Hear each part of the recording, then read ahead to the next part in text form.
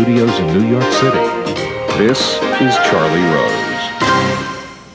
We begin this evening with this story. The New York Times announced earlier today that executive editor Jill Abramson would be replaced. Publisher Arthur Sulzberger Jr. informed the newspaper's staff on Wednesday afternoon. Dean Baquet, a former Washington bureau chief, will become the first ever African-American editor of the newspaper.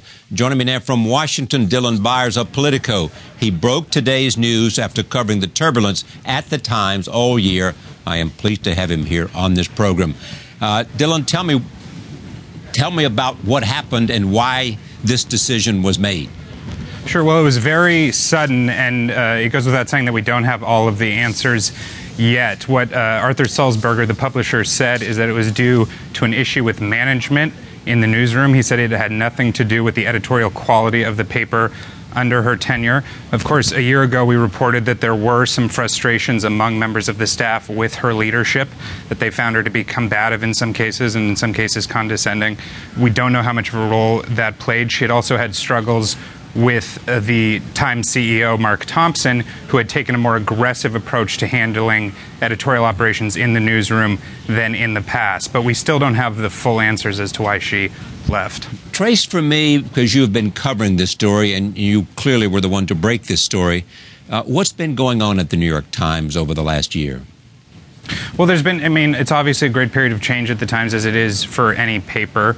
The Times has been doing well in terms of its digital operation. It's obviously suffered in terms of print revenues. It had to do a round of buyouts, which Jill oversaw. Certainly there was some frustration that Jill was not more present in the newsroom while those buyouts were going on. But it's a period of turbulence there at the Times, as it's a period of turbulence for a lot of sort of legacy media organizations. And I think what the Times needed, what the Times clearly needed, if you listen to what Sulzberger said today, is it needed a more concrete leadership structure. And clearly there was something not working out with Abramson, either in general or with a specific issue. And so they're trying to sort of right that course, right that ship, and bring some stability into the newsroom under Dean Baquet, who is the new executive editor.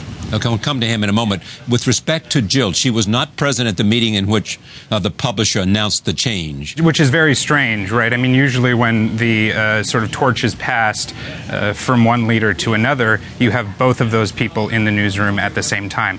That was not the case this time. She put out a statement saying that she enjoyed her time as executive editor, and that was about it. It was very terse, and she was not there when Sulzberger made the statement to the newsroom. Are people suggesting any kind of, as I think they did at an early